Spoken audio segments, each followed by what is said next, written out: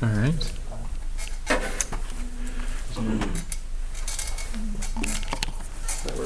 All right. Let me pray, and I'll introduce the topic that we're going to talk over the next couple of weeks. All right. Lord, thank you for this morning. Thank you that we get to be here together to seek to know you and to know who you are and your truth more fully. Thank you that we get to be here ultimately as a church to worship you, to glorify you, to feed on your word. I just ask that you bless this morning's apologetics time, that the things I say would be true and faithful to you and to your word. I pray this would encourage us, help us to trust you more fully, and allow us to be more faithful witnesses to this truth and hope that we've based our lives on. Let me pray over all these things in Jesus' name. Amen. All right. Well, good morning. Thank you all for being here. So the next couple weeks, we're going to be studying the topic of the resurrection and why it matters.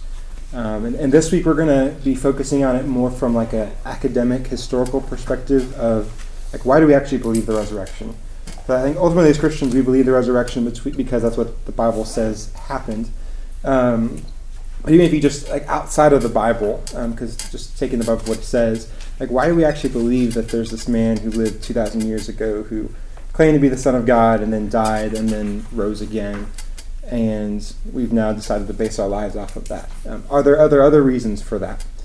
And then next week we're going to be focusing maybe a little bit more scripturally, like why does the resurrection matter? Why is it important that Jesus died and rose again? Actually, is it important that Jesus died and rose again? We'll answer questions like, do you have to believe in the resurrection to be a Christian? Is it that important?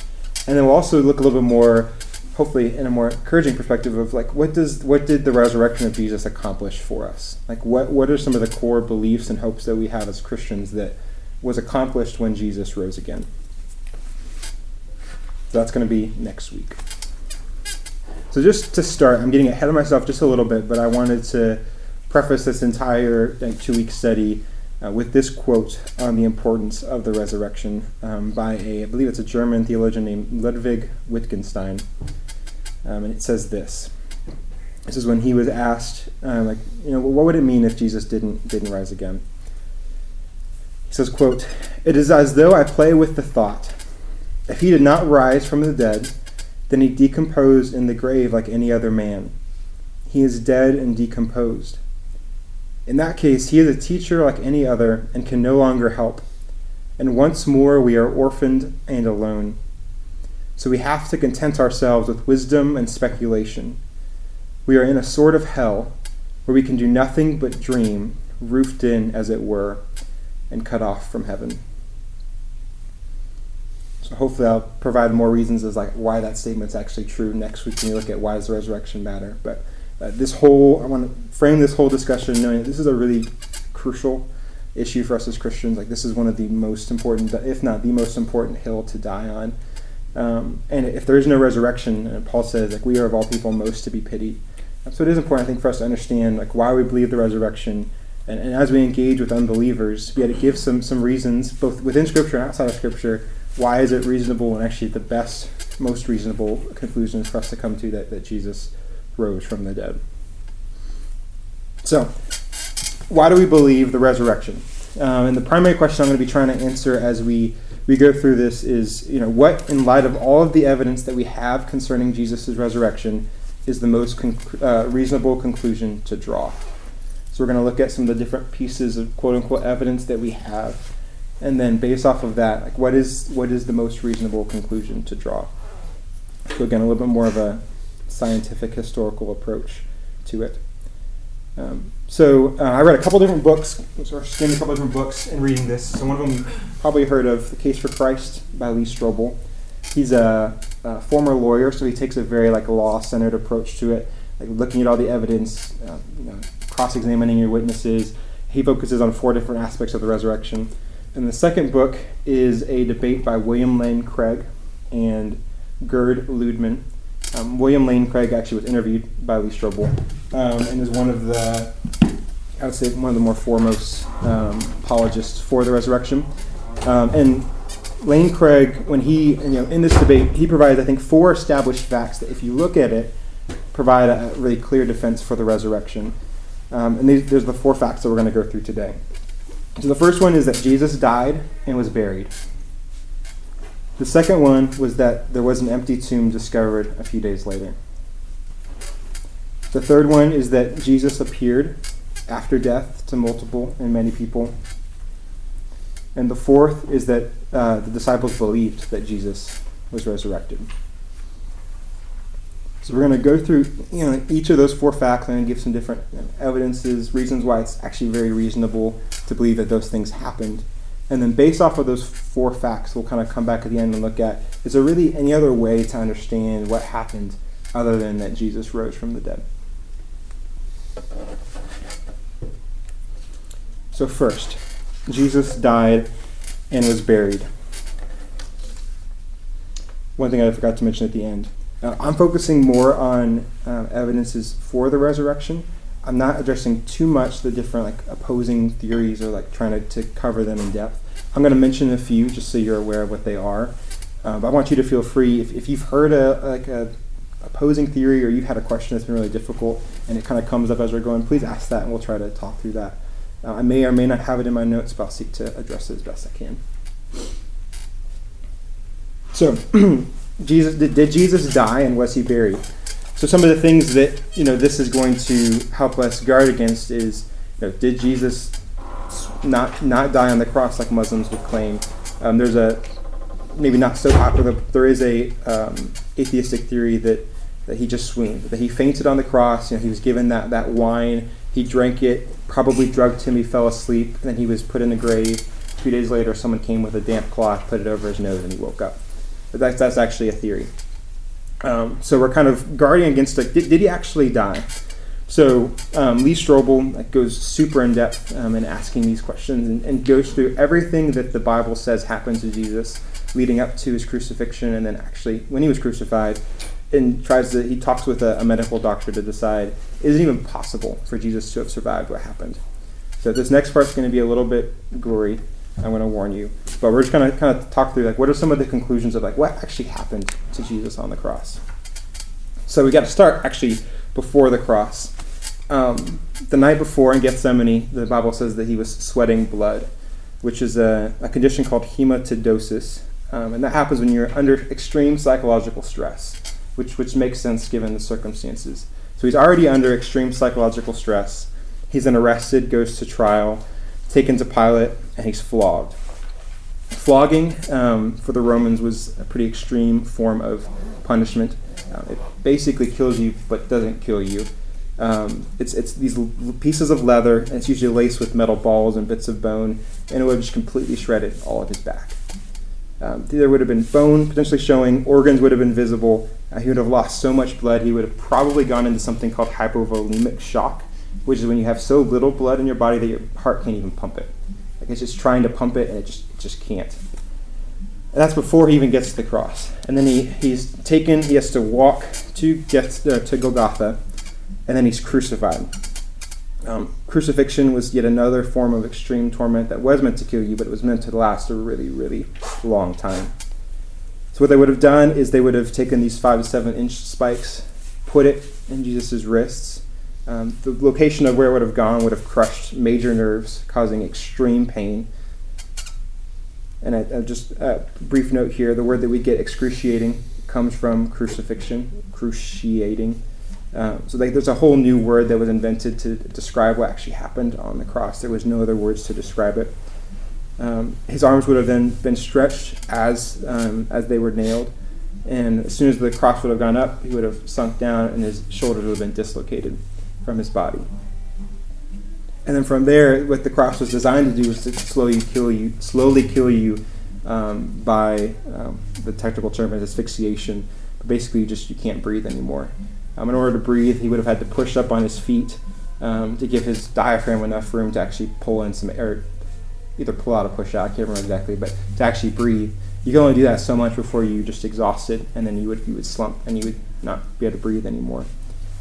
So more than likely, Jesus actually died on the cross when he says it is finished and he dies. He probably died of cardiac arrest. And that would have just been done due to the amount of carbon dioxide in his body, and he wouldn't have been able to get enough oxygen. And then we've got that his heart was pierced by the Roman soldier. And just a brief note here, because he would have been a hypovolemic shock, that actually causes fluid to build up in the heart. And so when he is pierced, we're told in the Gospels that there was like a clear liquid, it looks like blood and water coming out of him. That actually, that's what happens when you have hypovolemic shock. That fluid looks like water, builds up near your heart, and so it would have been pierced. All of that fluid and that blood would have been released. So there's really almost no doubt that if those things happened, which there's good reason to believe that they did, there's almost no way Jesus could have survived that, let alone then having drugged, fallen asleep, taken off the cross, and laid in a tomb to lay in that condition for a couple of days and then expect him to survive that. Like, he would have needed some extreme medical attention.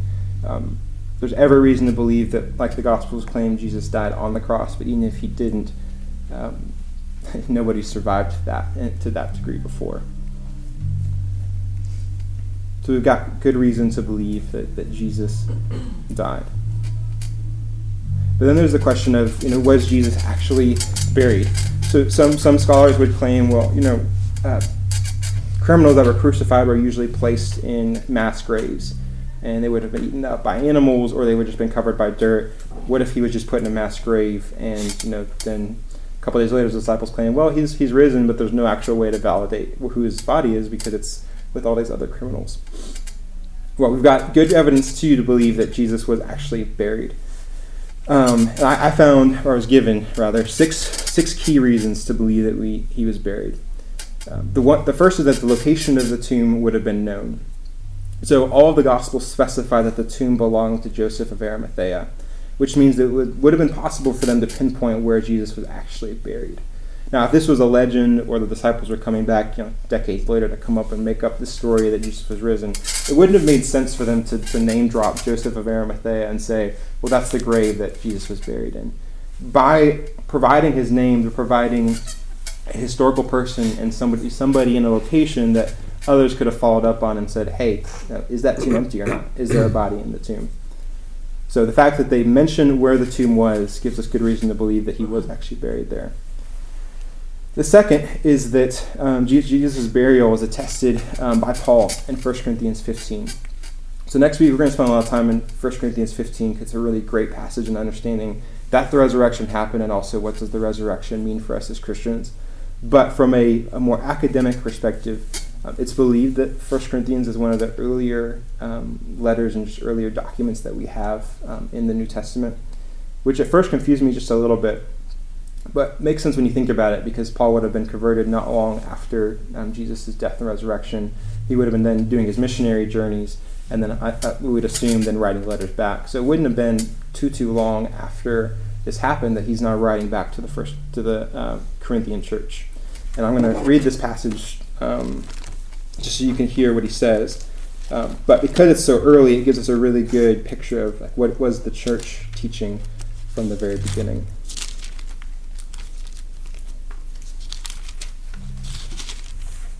Okay, so this is 1 Corinthians 15. We're going to go verses 3 through 5.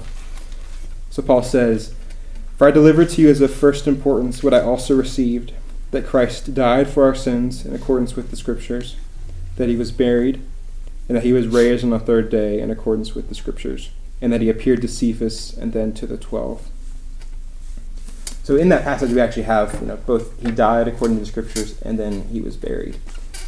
Is it possible that Paul is making that up? Yes, but it at least shows us from the very beginning that the church was teaching Jesus' death and burial.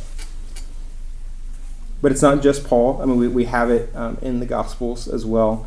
And a lot of scholars think that Mark was the earliest gospel. That's debated, and some may argue otherwise. But if you want to go with the argument, well, Mark is the earliest gospel, more than likely he was writing his gospel using an even earlier source, especially the account from Jesus' arrest to his death and burial. And he includes the burial. So we have this early source including that Jesus was buried by Joseph of Arimathea. And then another point just to recognize is it wouldn't make a lot of sense for the early Christians to make up that Jesus was buried in Joseph's tomb. First, because again, that would specify the location, but also if you're going to make up an account of Jesus' burial, it would make more sense to pick someone who is not naturally his enemy. But Joseph was a part of the Sanhedrin, and potentially was even there when Jesus was condemned to be sent over to Pilate. He's not the type of person you would really want to make up as, well, actually secretly he was Jesus' friend and now he's going to be the one to bury him. It would make more sense for it to be Peter or one of the disciples or even like Mary. But the fact that it's someone you wouldn't expect makes it more likely that's what actually happened. It's not the type of thing you would make up. Connected with this one as well, the burial story lacks traces of legendary development. So if you look at stories and myths from the past, and you look at different versions of them, they tend to get a little bit bigger the more they go. It's like that story that your grandparents always tell, and every year they want to tell you it, but it changes just a little bit each year, and it gets a little bit more grander. That's kind of what happens with myths. And if you look at the burial account in all four Gospels, there are some differences, which we'll touch on in a moment, but the key core aspects remain the same every time. You don't really see this added flair to it. The core story remains the same every time. If this was a legend, you would kind of expect it to change a little bit and to grow a little bit more grand. Rather, it's a pretty gory and simple story. And last but not least, for Jesus' burial, we don't really have a well-attested to competing story. We can come up with competing theories about what happened, but there's no other account that we have that says, well, Jesus was actually buried and buried with his father back in Nazareth. Like we don't really have that. The only one that we have that's actually written is this story. So all of this kind of leads us to the conclusion that Jesus actually died, like the Gospels claim, and that Jesus was actually buried in the tomb of Joseph of Arimathea, like the Gospels claim. There's a, I believe now deceased, really famous New Testament scholar named John A.T. Robinson. He taught at the University of Cambridge as a New Testament scholar. And he was quoted multiple times in what I read, as saying that the burial of Jesus is actually one of the earliest and most best attested facts that we have about him, which is kind of interesting because he's got like 33 years of life that things happened there. And what they say is we know the best about him is that he died and was buried. We can say that with quite a bit of confidence. So, fact number one, Jesus died and he was buried. The next fact under question is, was the tomb actually empty a couple days later? So those who would argue against the story of the empty tomb, one of the first things that they might point out is the contradictions in different stories that you have. So if you read the four gospel accounts, which I just went through and read them last night, starting with the crucifixion till Jesus rise again, there's some interesting differences. And at first you might be like, this is kind of confusing. Like, one person says there were two men at the tomb, another person says it was a little boy or a little man, another person says the angel was there. Just the names of the women change. So there are some contradictions. I would like to summarize those for you from this book, just so you can hear what they are. So this is a man named Dr. Michael Martin of Boston University, who I believe is an atheistic scholar. And this is what he lists as the contradictions. So in Matthew, when Mary Magdalene and the other Mary arrived toward dawn at the tomb, there was a rock in front of it. And then there's a violent earthquake, and an angel descends and rolls back the stone. In Mark, the women arrive at the tomb at sunrise, and the stone had already been rolled back. In Luke, when the women arrive at early dawn, they find the stone has already been rolled back. Then in Matthew, an angel is sitting on the rock outside the tomb, and in Mark, a youth is inside the tomb, and then in Luke, 2 men are inside. In Matthew, the women present at the tomb are Mary Magdalene and the other Mary. In Mark, the women present at the tomb are the two Marys and Salome, or Salome. In Luke, it's Mary Magdalene, Mary the mother of James, Joanna, and the other woman are present at the tomb. And then last, in Matthew, the two Marys rush from the tomb in great fear and joy, run to tell the disciples, and meet Jesus on the way. Then in Mark, they run out of the tomb in fear and say nothing to anyone. In Luke, the women report the story to the disciples, who do not believe them, and there is no suggestion that they met Jesus. So initially, like when I was reading through that, I was like, that doesn't feel particularly good. I would kind of prefer that all four stories matched up exactly. And I think especially from our perspective, we really prefer history that matches up. If a story happens, and you go to one news website and they give one account, and then we go to another news website and they give a different account, like we don't feel very good about it. We'd much rather the facts match up. Even if the opinions of what happened don't match up, we want at least the facts. So from at least from a modern perspective, reading those four accounts may lead to a conclusion that they're not super credible because they don't match.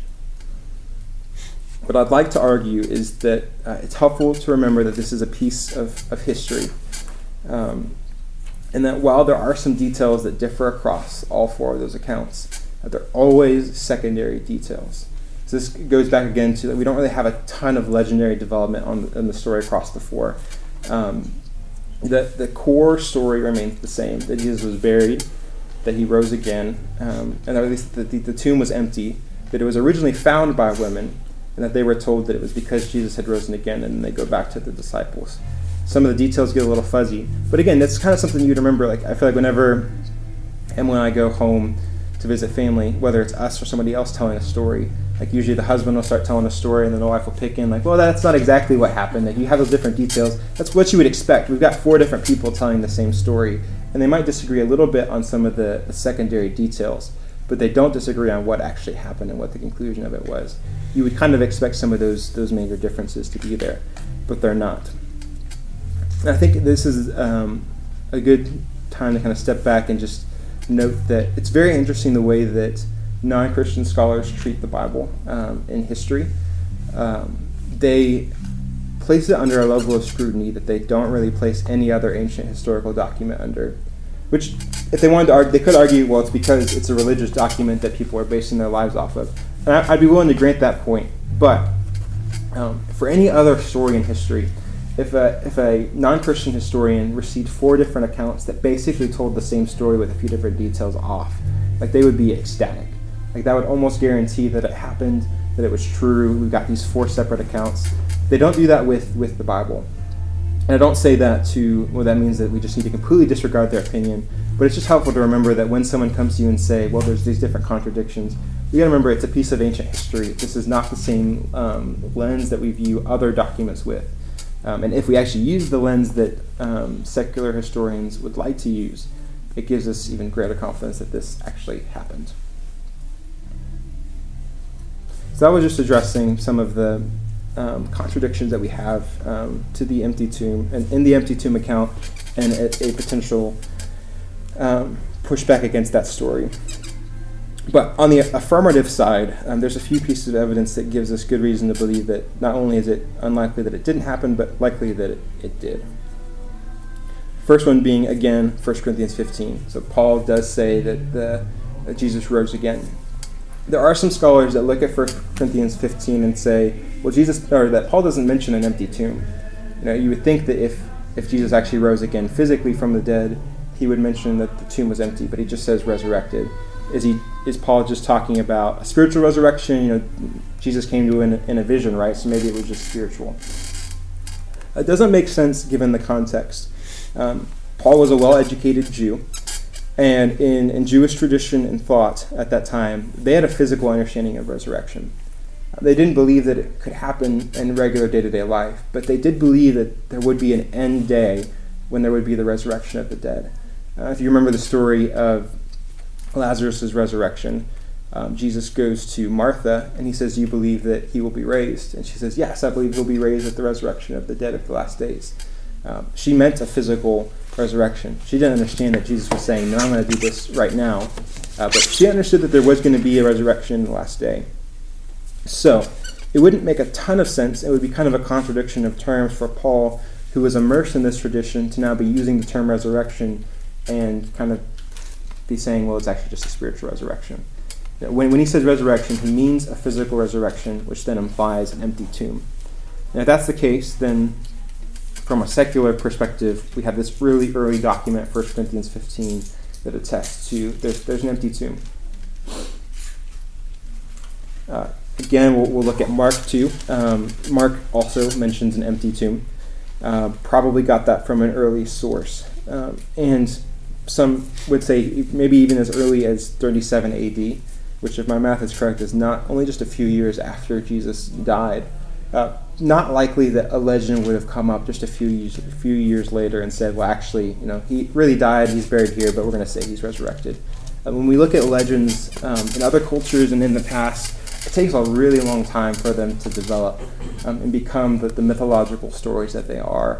If they try to sprout up early, the oral tradition and the people that were actually there are going to squash that pretty quickly. It's really hard to tell someone that Jesus rose from the dead 5 years later when all they have to do is point you to Joseph's tomb and say, no, he didn't. Like he's right there. But they couldn't. So the fact that we've got Mark attesting to using an earlier source, saying that Jesus rose from the dead pretty early on, grants that this is likely true, or at least that the empty tomb is true. Similar to Jesus' burial, the simplicity of the story gives us greater confidence that this actually happened. There are other Gospels. One that was mentioned a couple times was the Gospel of Peter, where there's a little bit more of embellished legendary accounts of Jesus' resurrection. Like people were actually there and saw him walk out of the tomb. I think there's like trumpets blaring and angels there. It's like quite a fantastical story. This is pretty simple. Like no one actually, in the gospel accounts, no one actually sees Jesus walk out of the tomb. Depending upon the account, some see him relatively soon after and some don't. But there's not a whole lot of fanfare. It's just that the tomb was empty. And they're told that Jesus has resurrected it like he said he would, and that he's coming back. It's not an epic story, even though the reality behind it is quite epic and amazing. The simplicity of the story gives us greater confidence that it wouldn't have been made up. Because again, if you think about it, you've got these Christians that are coming out of Judaism, kind of a sect. They're being persecuted. If you're trying to get people to join your cause, generally you try to make up or come up with the best story possible. Even if that story is based off of truth, you're going to try to frame it and make it look as attractive as possible. You don't usually go with the simplest version of the story. And yet, that's what the Gospels, all four, go with. And then the last, I think, pretty compelling piece of evidence is that the testimony across all four Gospels is that the tomb was found by women. This would have been really important and interesting at that time because in that culture, the testimony of women was pretty much worthless. You couldn't go to a judge and say, hey, this woman saw something. They would throw that testimony out. So for all four Gospels to claim that Jesus rose again and the tomb was empty and it was found by women wouldn't have been super credible. So the only reason you would include that in there is if that's actually what happened, if you're trying to give an accurate testimony of what happened. And so it's astonishing that they would choose to do that. And again, if this was a legend or a myth and us trying to deceive people, it would make more sense for Peter to be the first person who found it, or one of the disciples. And it wasn't. It was the women. And it was also the women who were most faithful and were with Jesus when he died, unlike some of the other disciples. I misspoke. That's not the last piece of evidence I have. I've got a couple more. Again, the site of Jesus' tomb was known. So I use that as a piece of evidence for it. He was buried. The reason that this also provides evidence that the tomb was empty is people can point to, hey, that tomb isn't actually empty. And not only from a Christian perspective, like if you're trying to convert someone, they could ask, well, is the tomb actually empty? But also from a Jewish perspective. The Jews, adamantly against the Christians, fought against them. They don't actually deny that the tomb is empty. And in fact, we see from a pretty early on, their argument and polemic against the Christians presupposes the empty tomb. They just claim that the body was stolen. So then we need to sort through, is it more likely that the body was stolen or that Jesus rose from the dead? But even Christianity's early opponents don't argue that the tomb was there and was full. They actually assume that the tomb was empty, and they accuse Christians of stealing the body. So based off of what we have and the kind of the case we have at this point, pretty good confidence Jesus died. I think really good confidence Jesus was buried in the tomb of Joseph of Arimathea, And then I think really good confidence as well that just a few days later, the tomb was empty. So next thing to address and think about is, did Jesus actually appear to people after death? It's one thing if the tomb is empty, but if no one ever sees Jesus again after that, it could have been grave robbers, it could have been the disciples. There's really no reason to think that Jesus was actually alive because no one saw him. Based off of the four gospel accounts and I think also 1 Corinthians, we've got a pretty long list of appearances that are claimed. I'm going to briefly go through those. The first one is Mary Magdalene, and that's in John 20. We have the other women in Matthew 28. We have Cleopas and the other disciple on the road to Emmaus, in Luke 24. We have the 11 disciples and others, also in Luke 24. You have the 10 apostles and others in John 20. You have Thomas and the other apostles in John 20. The 7 of the apostles in John 21. You have the disciples in Matthew 28. And then the apostles and disciples on the Mount of Olives. That's accounted for in Luke 24 and Acts 1. So pretty long list of people that are supposed to have seen Jesus after death. So then what reason do we believe that this actually happened? So once again, going back to 1 Corinthians 15, most of that list is actually included in Corinthians. Pretty long list. Once again, Paul is name-dropping people that saw Jesus after death. Think about it just from a more naturalistic perspective. If you're trying to convince someone that something happened, you're not usually going to mention people's names that they could then follow back up on and cross-reference unless it actually happened. You could argue that, well, they're in Corinth, how are they actually going to travel to Jerusalem and interview those people? But if this story is true and you're about to sacrifice your life for it, usually you want to go back and check your evidence. If Paul was trying to deceive them and include a made-up story, just don't include the names. Just say he rose from the dead. But he includes the names. Peter, the disciples, he didn't include names, but mentions 500 different people. Presumably he would have known some of them because he says that some of them have already passed away. He mentions James, all of the apostles, and then himself.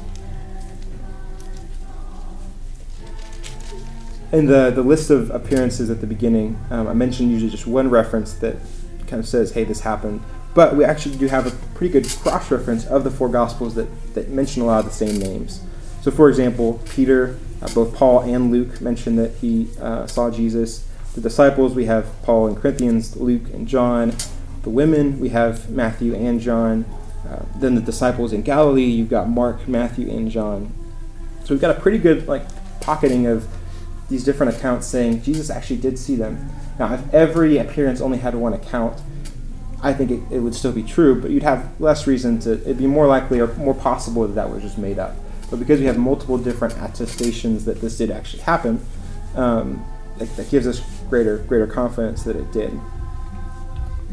And the last thing is the diversity of those appearances. Jesus appeared to different people at different times and in different locations. If it only happened in one room and Jesus appeared there briefly and 500 people saw him and then no one ever saw him again, could it happen? Absolutely. But the fact that not only did he appear to the disciples in the room, but he also appeared on the road to Emmaus. He also appeared in Galilee, which is not necessarily that close to Jerusalem. He's got these different locations. That would have been hard to make up. And also, unless it's true. That's not the simplest account of the story. It's actually the more complicated account, which I think gives us greater confidence that it's the true account. It's not something you would want to make up. And even if it's okay, you want to say that that's not a made-up story, but it's just what they believed. Any other theory can't really account for why is he popping around these different locations and seeing all these different people.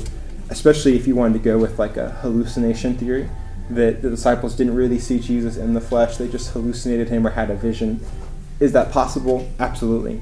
But that doesn't really capture well how is he in all these different locations. Now, are they really going to hallucinate in 3 different places and have all these different people hallucinate him? Hard to explain. So a couple different alternatives that have been proposed to the appearances. One of them is, isn't this just legendary, it isn't just a myth, which we've kind of already addressed. But what opponents will provide is, well, if you look at Mark and go all the way up to John, it seems like the story gets a little bit longer and there's a few other details. So they would actually argue that it's not that simple of a story, and you have these gospel writers adding these legendary mythological elements to make it a more compelling story. I don't think that that's a very compelling argument. A couple reasons for that is that not everyone agrees that Mark is the earliest, so you don't have to say that that was the most simple account. Some would say it was actually Matthew, which is has a few extra details. It doesn't really explain the earliest belief that Jesus rose from the dead, so even if you want to concede, well, Mark is the early gospel, he still says that Jesus rose from the dead. So even if you wanted to allow that there's some added details to the other gospels, they still all contain the fact that he rose from the dead. That part is not a legendary development. That's a core part of the story. You've also got, if you want to continue with the argument of, well, 1 Corinthians is the earliest source, well, that also includes the appearances. So it's not something that would have been legendary like that. That includes it. That includes the fact that Jesus met with people.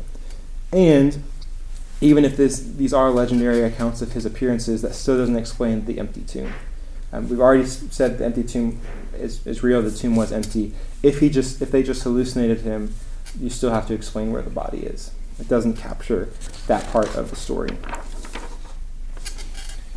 And then the last alternative, which I kind of already touched on, is the more like hallucination, and what people who respect the Bible but still want to argue for this approach would say, well, in 1 Corinthians, Paul mentions all these appearances and he includes himself in the list.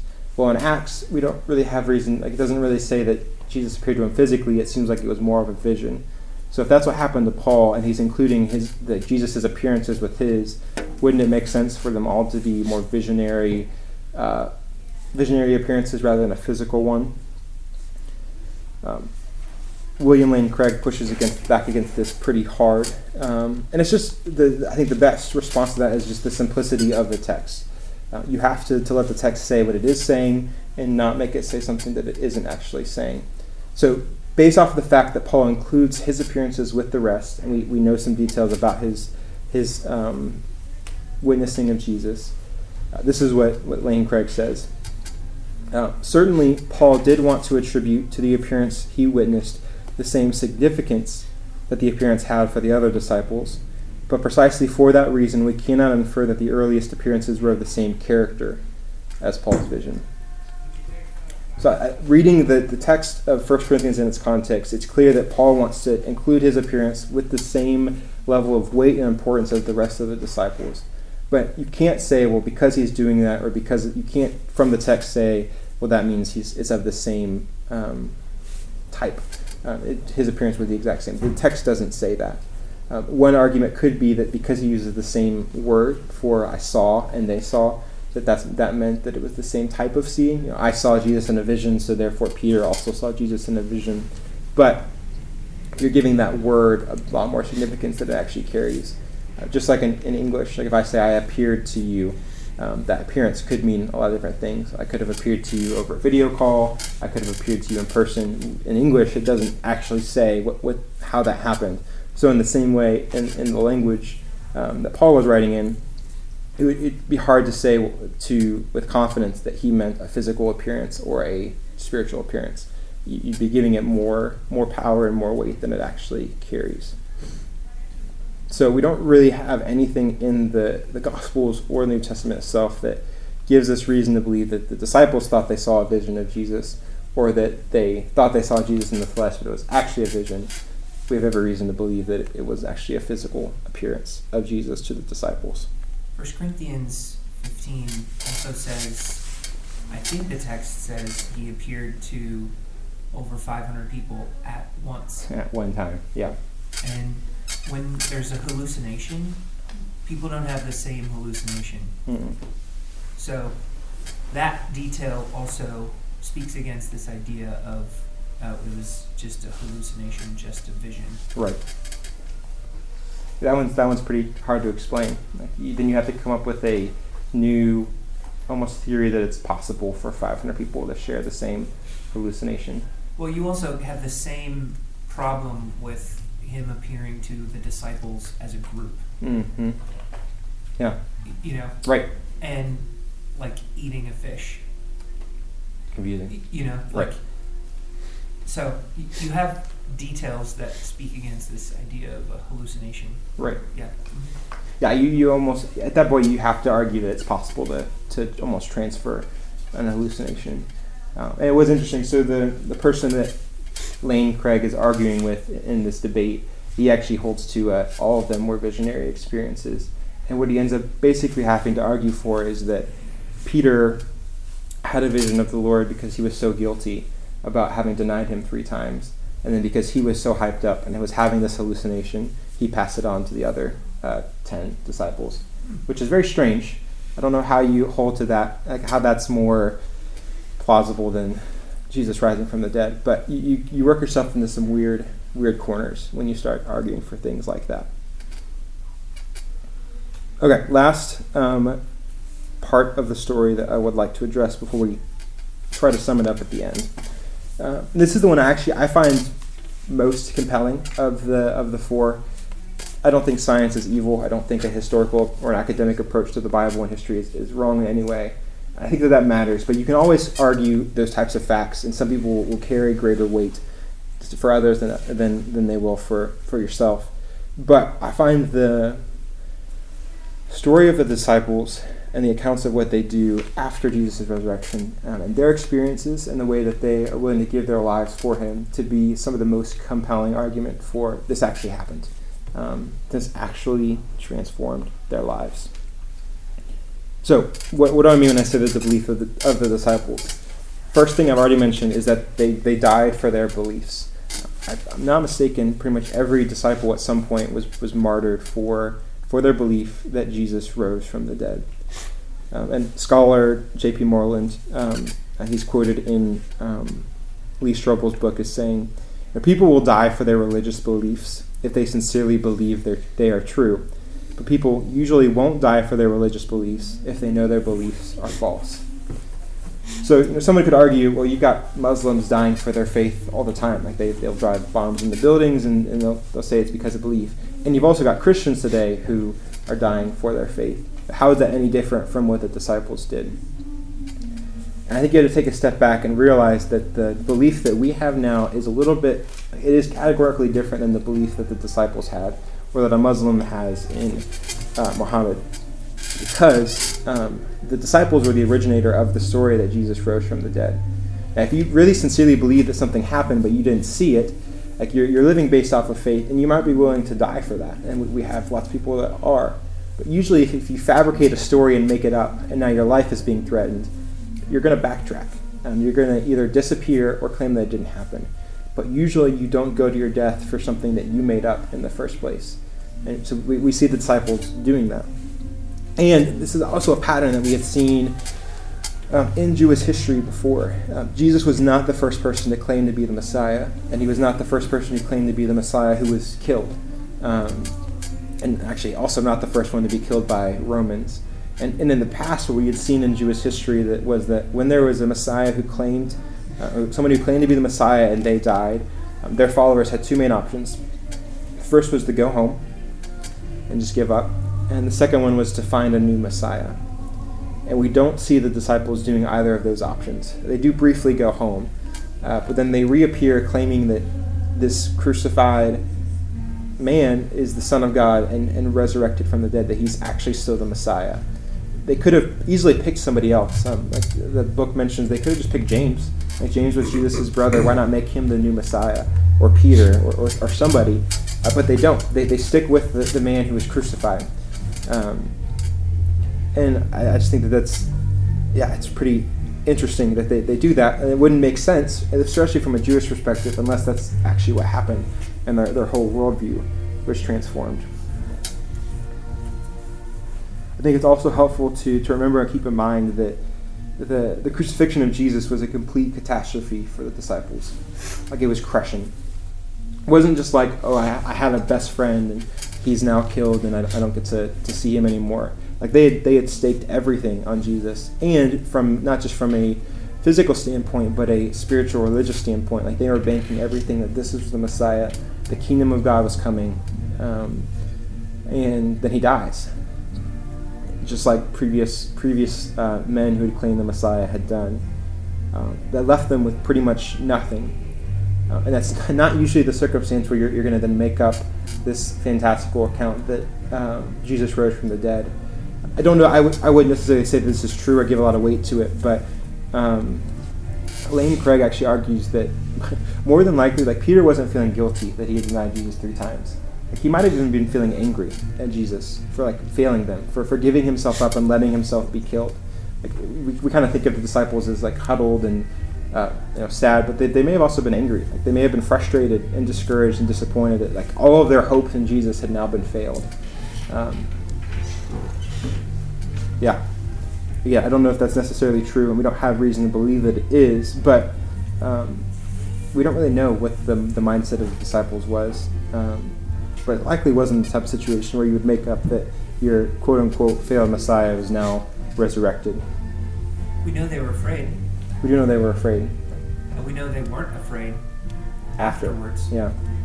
Those are 2 things that we do know. I mean, like, cowering in fear, and then within days, Complete 180. weeks, going toe-to-toe with the same people that killed Jesus and not budging on the facts Yeah.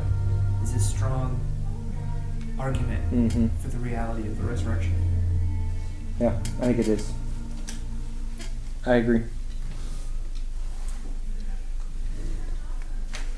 Another aspect of the belief of the disciples, I think, is a good indication, is the conversion of some of the major skeptics, and also Jesus' appearance to some of the major skeptics. So if you wanted to go from disciples made up the story, or they saw a vision of Jesus, but it wasn't actually physical, you can kind of do that with the disciples. You can't really do that with Paul and James, for example. So James, brother of Jesus, didn't believe that Jesus was the Messiah during his lifetime, didn't follow him, didn't honor him. Jesus dies, and then now we have James coming out and saying that he believes that Jesus is the Son of God. Not only saying that, but saying that he believed that Jesus was resurrected and becoming one of the major leaders of the church in Jerusalem. That's really hard to explain. Like, why would he have a vision of Jesus? He didn't. There's really no reason for that to have happened. Very similar thing with Paul, but that's even more extreme because not only does Paul disregard Jesus and not believe in him, but he's actually killing people in the church and persecutes them. Has a very visceral hatred and disdain for them. Like, what reason does he have to have this vision of a resurrected Jesus, and to do a complete 180 himself to now proclaiming the gospel and building churches all over the world? It's really, really hard to explain that happening any other way than he actually witnessed Jesus and he experienced him, and that Jesus was resurrected. And not only that, but like Paul was persecuted for proclaiming the resurrection. I had noticed this, or someone pointed this out to me at the end of Acts, as we're seeing kind of the end of Paul's reaching Rome. He's before the council in Jerusalem, I think, where that whole process of him being tried starts. And he's talking to them, and he says to them something along the lines of, "I'm on trial for you today because of what I've been preaching about the resurrection of the dead." And it's interesting that he doesn't say, because I claim that Jesus is the Messiah, or because I believe that Jesus died for our sins, or even that Jesus is the Son of God. Like, he was under trial because of what he said about the resurrection. And it was the resurrection that was so offensive to the Jews. And it's Paul who says, the resurrection is foolishness to Gentiles and a stumbling block to Jews.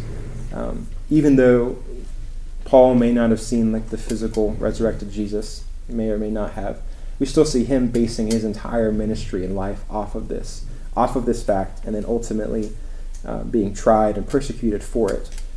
Really hard to explain that outside of this actually happened. A couple of kind of tied together facts, beliefs regarding the belief of the disciples, and just how it doesn't make sense outside of the resurrection, is that they completely deviated from standard Jewish belief, and then also pretty dramatically deviated from standard Jewish practice. So, Jewish belief. They deviated from it because the Jews did not believe in a dying or rising Messiah. So So I've already hinted at it a little bit, but it's basically as soon as the Messiah died, or a claimed Messiah died, story was over. They didn't actually believe that the Old Testament said that the Messiah would die. They didn't understand that that's what it was pointing to. And then they certainly didn't believe that it was pointing to a Messiah who would die and rise again. But you can kind of see that in Jesus' interactions with the disciples, because he tells them, both in kind of riddles but also point blank, I'm going to die and rise again 3 days later. And they don't understand it. It doesn't make sense to them until Jesus actually rises again, and then they believe it. That also is like, you've got their understanding of Jesus in the Old Testament being flipped. Where would that come from outside of the resurrection? Another belief that they had to deviate from was the fact that, according to Jewish law, Jesus was a heretic because he was hung on a tree. Paul talks about this in Galatians. He was cursed. It curses anyone who's hung on a tree, and that Christ was cursed for us on the cross. Based off of Jewish law, Jesus would have been cast off and cursed by God. Not the type of person that you would want to say is actually the Son of God and or rose again 3 days later. According to Jewish belief, he was a failed Messiah and cursed by God. If they're making the story up, they're doing a terrible job. They're doing a terrible job. Like, this just keeps coming up. You know, like, this is a terrible made-up story. It's terrible myth. You shouldn't, yeah. Right. Because you botched it terribly. Yeah, especially if you're trying to if they're going to claim that what's happening is tied to the Old Testament. If you want to take it as its own story, fine, it's just like any other Greek or Roman myths. But if you're going to tie it back to the Old Testament, any well-respecting Jew would poke holes all through that. Like, that doesn't make sense, that doesn't make sense, that doesn't make sense. And that's what they do, and that's what Paul did before he met Jesus. And the last belief that I've already mentioned a couple times is that the Jews believed that physical resurrection happened at the last days. They didn't think it would happen during this life.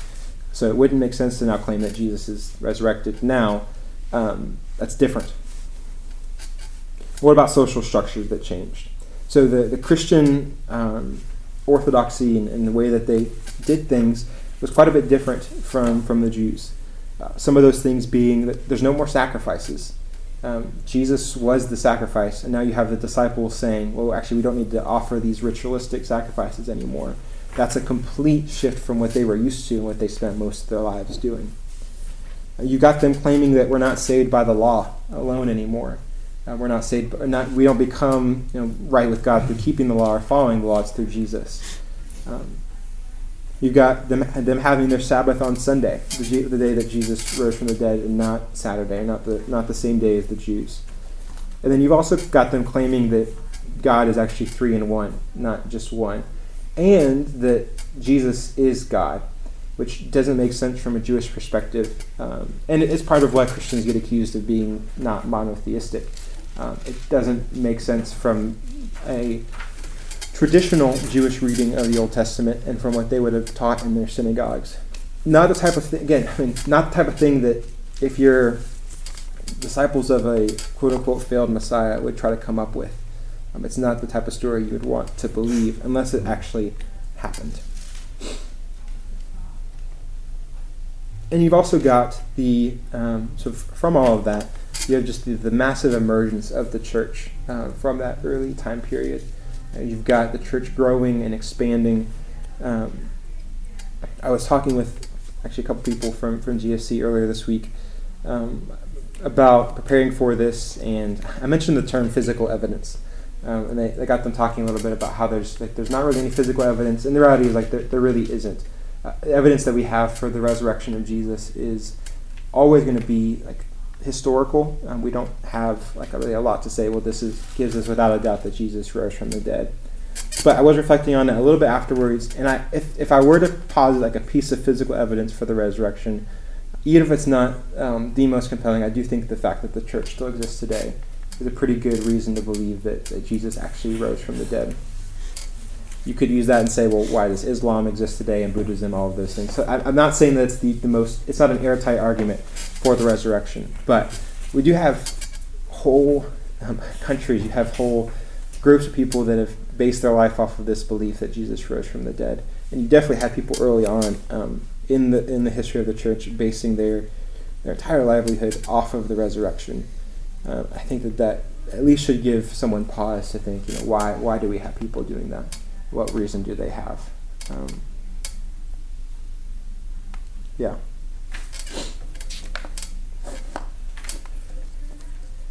To close the lid a little bit, we've looked at what I think are pretty well established facts, and that most New Testament scholars would agree happened, which is that Jesus died, Jesus was buried, that an empty tomb was found a few days later, that he made some sort of appearances to people after the fact, and that the disciples believed that Jesus was resurrected from the dead. And I think what we can ask ourselves to do, but we can also ask people who don't believe in this to do, is based off of those four pretty well established facts, what is the best explanation of what actually happened? Can you explain what happened with hallucinations? Can you explain what happened with a mass gravesite? Which story covers all of those the best? So a helpful tool that Lane Craig mentions, and I think is really useful, is just to take the six major historical criteria that quote-unquote secular historian would use and kind of flip it and just apply it to this scenario. So I'm going to mention those six quickly. The first is explanatory scope. Does it actually explain all of what happened? Does your theory explain all of what happened? Explanatory power. Does your theory help you understand all of what happened? Does it make sense of it, or does it still leave lots of question marks? Is it plausible? Not is it probable necessarily, or like the most likely, but can you make sense of it based off of what you know of reality and how the world works? Is it ad hoc or contrived? Meaning, do you have to come up with other assumptions to make it possible? Or can it pretty much stand on its own and exist? Does it accord with accepted belief? Similar to the plausibility, but like based off of what is already believed and known, like does it fit with that, or is it completely out there? And then the sixth one being, is it the best at all five? Does it beat any other competing theory at explaining those four aspects of history? And I just running through those with the resurrection account, it really does cover those better than any other theory. If Jesus rose from the dead, then all four of the facts that we talked about today make sense. Like it covers all of them. It helps us explain them and understand how all those things fit together. As opposed to, for example, the hallucination theory doesn't account for the empty tomb, but the resurrection covers all four. Explanatory power. It helps us make sense of what actually happened. Not only that it happened, but why did it happen, and how did it happen? It's plausible. It doesn't compete against any existing understanding of the world, other than that God exists. And so similarly, it's not actually like ad hoc or contrived. Like the only assumption you have to take into the scenario is that God exists, and that because God exists, miracles are possible. Outside of that, the whole story stands on its own. You don't have to come up with competing theories of who these different people were and what happened. And so then it accords with accepted belief. So all four of those facts, like most well-respected scholars agree that they happened. We're not coming up with like this extra belief. Really, the only key component that we're adding is that God exists and that God raised Jesus from the dead. And so, this is my last kind of encouragement. I think that brings up one of the challenges of talking with someone about the resurrection of Jesus in a purely academic, historical way. When I was reading this debate between the two scholars, sometimes I felt like they were completely talking in different languages. Like they weren't even really addressing one another. Like one person would make an argument and they would kind of get addressed, but then they would come up with their own arguments. Just like there's a lot of mismatch. What was helpful about this book was they have the section with the debate, but then at the end, both of the debaters come back and they reflect on the debate, and they give you like another 20 pages, which was really helpful because there's some gaps. And one of the things that Lane Craig notes that I found helpful was that The difficulty in discussing the topic of Jesus' resurrection in this way is not that we're talking different languages per se, or that we don't agree on the facts. What's difficult is that we don't agree on what the possible options are. A lot of secular historians and scientific naturalists will kind of come to this discussion having pre-decided that miracles aren't possible, that it's not even one of the live options. And so if you try to bring in, well, maybe Jesus was resurrected by God, that doesn't fit because, well, that's just impossible. That's not even, it doesn't fit within the facts. If it is one of the options, then you can actually fairly look at, here's what happened, here's the possibilities, what best fits that. But they're not really willing to do that. They're going to argue that that's not possible. They're not going to say that outright, but when you really look at the arguments, they're unwilling to address the possibility even that Jesus rose from the dead. So it doesn't mean that we shouldn't, we should just completely disregard them, or that coming up with natural explanations is wrong. I think it's even possible to say, try to find a naturalistic explanation if you can. If it's possible and you can explain what happened in pretty simple terms, go for it. But it doesn't mean or doesn't preclude the possibility that there is a supernatural explanation. And if we're doing that and we're going to basically not stop fighting until we come up with a naturalistic explanation, that's how you back yourself into corners and have to argue that 500 people had the same hallucination, because you're unwilling to give ground the possibility to a supernatural explanation.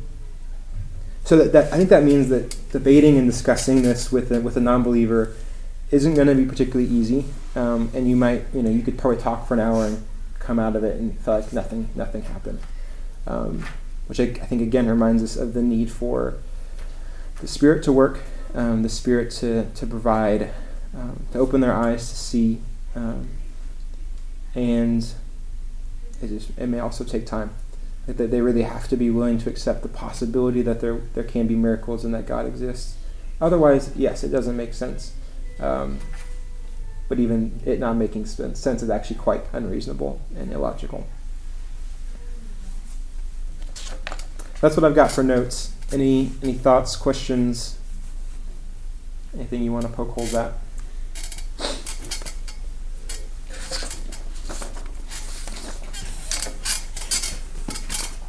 Anything that was particularly confusing or that I went over too fast?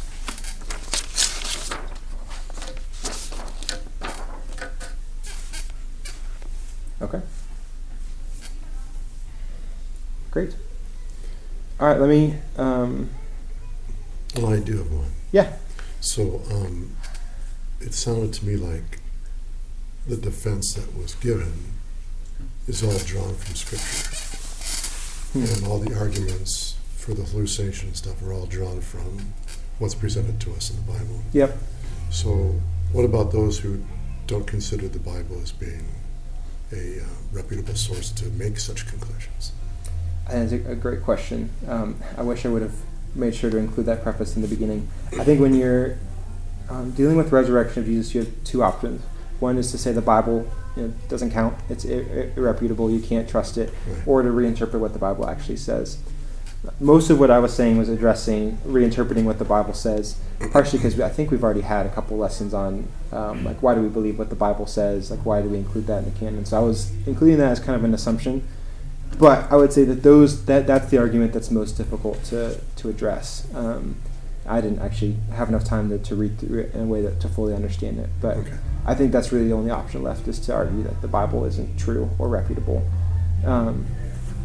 But I think, again, just you can point it to some of the things that I shared of, we've got these 4 independent accounts of what happened. You've got 1 Corinthians. So there's good evidence to believe that it's trustworthy, but that would take more time to walk through that with them. Okay. And I'm not equipped to provide that at the That's moment. okay. Okay. Before I pray, next week again will be why does the resurrection matter? So a little bit more heavily focused on what does the Bible actually say. You can't really get that from any other sources. It's what does the Bible say about the resurrection and why it matters and how it affects our lives. So let me pray.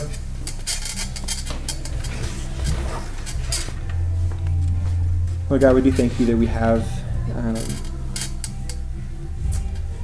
a hope in Jesus that is amazing, is great, and that cannot be shaken.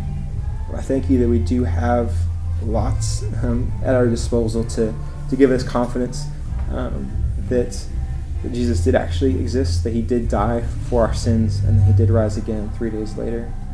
And I ask that just you give us greater faith. I know that we can't have 100% certainty or confidence that it did happen, but I pray that in studying topics like this and in reading your word, that you give us greater assurance and greater confidence, boldness, and joy in the salvation that we have, and that joy would fuel our lives, the way that we work, we worship, and especially the way that we witness, that we would not witness out of a place of timidness, out of fear that we'll say the wrong thing and be exposed as a liar, but confidence that, Lord, you are true, that you've given us everything we need to be faithful witnesses of Christ. Ultimately, Lord, that your Spirit will work and will save, and that it is your power that matters. Pray over all these things in Jesus' name. Amen. Amen. Yeah, thank you all. Thanks.